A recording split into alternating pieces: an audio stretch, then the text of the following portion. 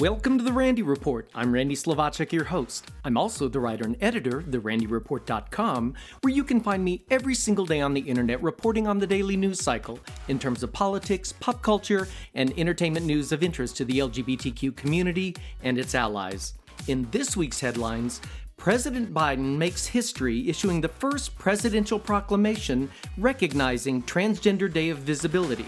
There's trouble in Arkansas as the state has passed a series of laws targeting LGBTQ people. The world celebrated the 20th anniversary of the first legal same-sex wedding, and Grammy Award winner Lil Nas X wrote a touching letter to his 14-year-old self. All that and more in this episode of The Randy Report.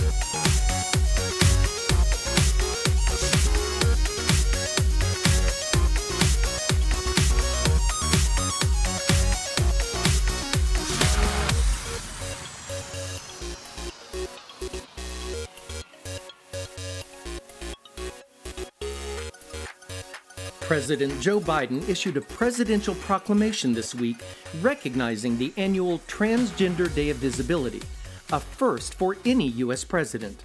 At a time when states are passing new laws that essentially bar transgender girls from participating in school sports and restrict access to transition-related care for transgender youth, Biden's proclamation signaled support for transgender people by commending their struggle, activism, and courage. Biden wrote, "This hard-fought progress is also shaping an increasingly accepting world in which peers at school, teammates and coaches on the playing field, colleagues at work, and allies in every corner of society are standing in support and solidarity with the transgender community." He also recognized long-standing issues facing the transgender community, including ongoing violence against transgender people he called a stain on our nation's conscience. In spite of our progress in advancing civil rights for LGBTQ+ Americans, too many transgender people, adults and youth alike, still face systemic barriers to freedom and equality, read the presidential proclamation, which also acknowledged transgender Americans of all ages face high rates of violence, harassment, and discrimination. According to a recent study from the Williams Institute at the University of California, transgender people are more than 4 times more likely than cisgender people to experience violence as victims of rape, aggravated assault, and more. Biden also took a moment to point to accomplishments his administration has already achieved on behalf of the transgender community, including an executive order he signed on his first day in office fully implementing in all federal agencies the U.S. Supreme Court decision against anti-LGBTQ discrimination. He's also restored open transgender military service, and he noted the confirmation of Dr. Rachel Levine as Assistant Secretary of Health, the first transgender presidential appointee to be confirmed by the U.S. Senate. While Biden is the first U.S. president to issue a proclamation for Transgender Day of Visibility, other U.S. presidents have publicly voiced their support for the LGBTQ community with presidential proclamations naming June as Pride Month.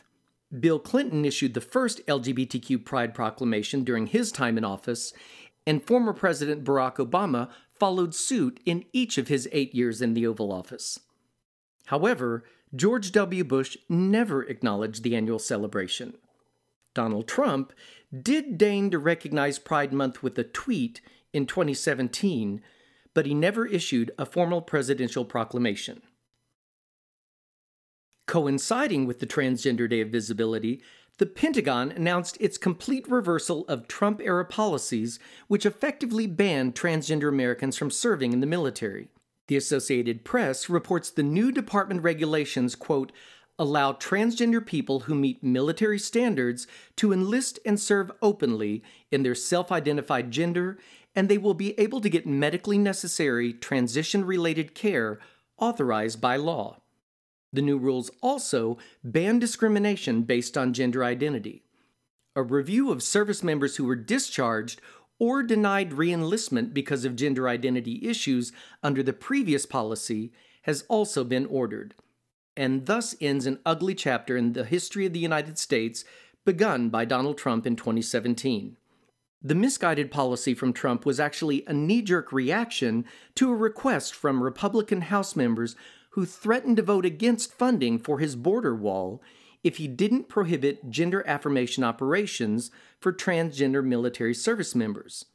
Instead of just addressing the healthcare issue, Trump blindsided military leaders by announcing via Twitter he had banned all service by trans Americans.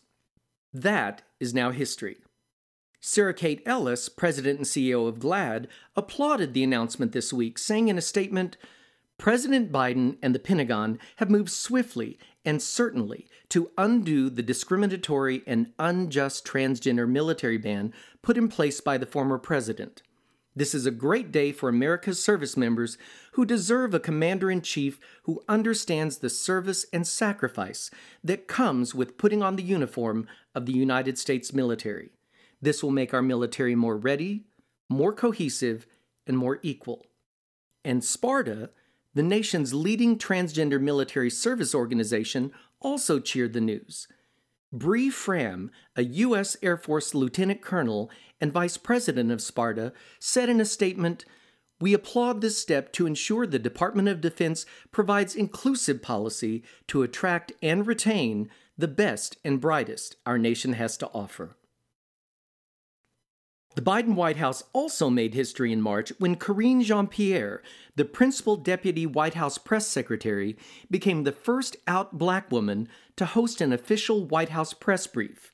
She delivered briefings on March 19th and the 31st mid-flight aboard Air Force One. On the 31st, the plane was heading to Pittsburgh, where President Biden was scheduled to promote his $2 trillion proposal to expand and update infrastructure. Jean-Pierre took questions on the plan, the ongoing Derek Chauvin trial, and more. Hunter Walker, the White House correspondent for Yahoo News, tweeted a photo he took of Jean-Pierre delivering the brief as he wrote, "I had a sense I was witnessing history." Originally from the French West Indies, Jean-Pierre was raised in New York City and attended graduate school at Columbia University, where she received a master's degree in public affairs. Noted as an out political powerhouse, the 43-year-old began her career in politics working for the John Edwards campaign in 2004, and later for Barack Obama's 2008 and 2012 campaigns, as well as Martin O'Malley's 2016 presidential campaign. During President Obama's time in office, she worked in the White House Office of Political Affairs. More recently, she served as chief of staff to vice presidential nominee Kamala Harris during the 2020 general election, putting a lesbian in one of the Biden-Harris campaign's most senior positions. Following the campaign, she was appointed to the prestigious role of principal deputy press secretary for the White House. You go, girl. Not to malign an entire state because there's some terrific people there, but we've got troubles in Arkansas, folks. Governor Asa Hutchinson has signed into law legislation allowing doctors to refuse to treat someone because of religious or moral objections, a move opponents say will give providers broad powers to turn away LGBTQ patients and others. The measure says healthcare workers and institutions have the right to not participate in non-emergency treatments that violate their conscience. The new law won't take effect until late this summer. Opponents of the law, which include the Human Rights Campaign and the American Civil Liberties Union, say it will allow doctors to refuse to offer a host of services for LGBTQ patients. The types of healthcare that could be cut off include maintaining hormone treatments for transgender patients, needing inpatient care for an infection, or grief counseling for a same-sex couple. Opponents also say it could be used as a reason to refuse to fill prescriptions for birth control, or by physicians' assistants to override patient directives on end-of-life care. Arkansas's Chamber of Commerce opposed the measure, saying it sends the wrong message about the state's image. Good luck with that one.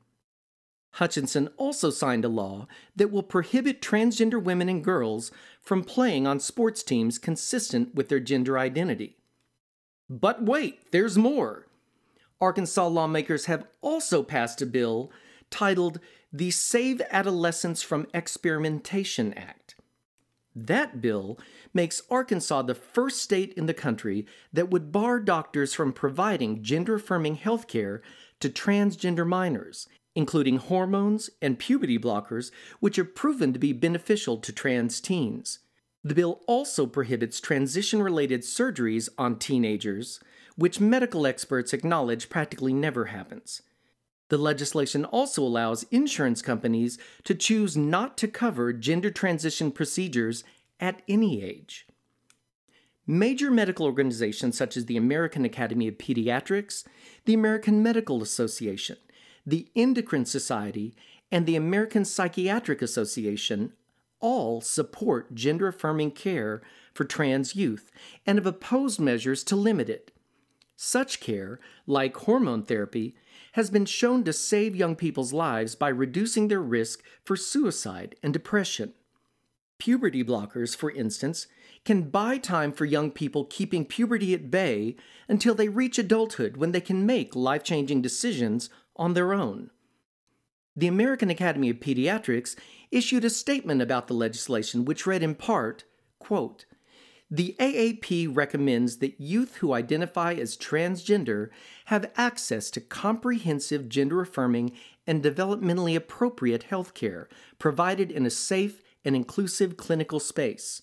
The Arkansas bill not only ignores this recommendation, but undermines it. End quote.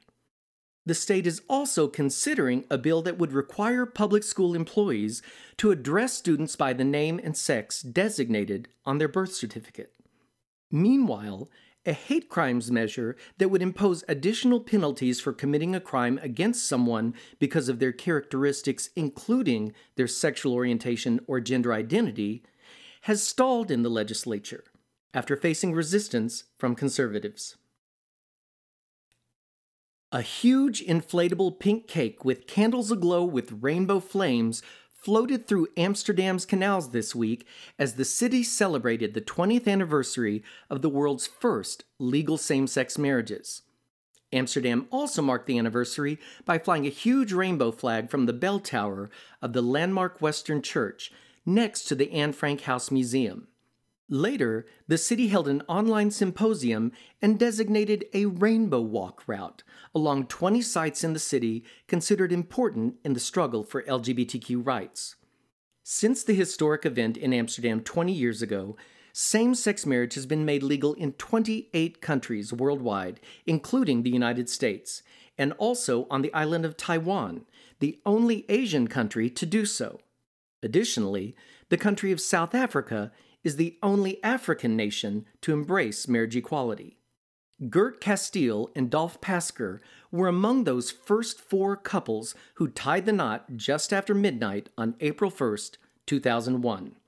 Wearing suits and bow ties, they were married in a ceremony led by then Amsterdam Mayor Job Cohen, in a wedding that made headlines around the world. Henk Krol, a former editor of the Netherlands' largest gay newspaper, this week called same-sex marriage the country's, quote, most beautiful intangible export. After watching video of the wedding on the evening before the anniversary, Pasker told reporters, "It's very nice to look back and see how young we were." Sitting with his husband at a table in their backyard Wednesday evening, Pasker added that he was pleased the trail they blazed had been followed by so many other nations. He noted, quote, "Nearly 30 countries followed the Netherlands, so that's really very nice. Very good for the gay people and for society as a whole. I think because it's important that everyone in society feels at home. We wish all gay people in the world that they can have a life as we can live. It's very important." He noted, however, that all the work for queer equality isn't quite done. He added, "In our private life, it could not be better, but we know from newspaper, television, and people we speak to that there are still homophobic people and there is still some aggression to gay people. That's still a problem." Along those lines, it's important to note that even in countries that have adopted progressive laws, like the Netherlands, widespread discrimination and violence does still persist, and there are some 70 countries that criminalize homosexuality. Among those are several nations, including Saudi Arabia, Sudan, and Iran, that impose the death penalty, just for being gay. Lil Nas X's latest music video for his single, Montero, Call Me By Your Name, might have broken the internet for its unapologetic queerness and its tongue-in-cheek irreverent take on some biblical imagery. By the way, you can check it out on therandyreport.com. But what really landed for me was a letter he also released this week, penned to his younger self addressing his boldness today and why he got there. The Grammy-winning Old Town Road rapper posted the note on his Twitter account to share a message he wrote to his 14-year-old self using his legal name Montero. In it, he opens up about coming out and his emotional journey to self-acceptance as a gay artist in an overwhelmingly heteronormative world. He wrote, by the way, folks, warning, adult language ahead. Dear 14-year-old Montero, I wrote a song with our name in it. It's about a guy I met last summer. I know we promised to never come out publicly. I know we promised to never be that type of gay person. I know we promised to die with the secret. But this will open doors for many other queer people to simply exist. You see, this is very scary for me. People will be angry. They will say I'm pushing an agenda. But the truth is, I am. The agenda to make people stay the fuck out of other people's lives and stop dictating who they should be. Lil Nas X signed the note, sending you love from the future. And that brings me to the end of this episode of The Randy Report. If you enjoy catching up on LGBTQ news in a quick podcast, I'd appreciate it if you would share it with your friends. I like to think of The Randy Report as the 60 minutes of gay news, only shorter. And remember, you can find me every day on the internet at therandyreport.com, where I cover the daily news cycle regarding politics, pop culture, and entertainment news of interest to the LGBTQ community and its allies. Just a few quick reminders. Please wear a face mask in public, wash your hands a lot, practice social distancing, and take care of yourselves. Thanks for listening, folks. See you next time.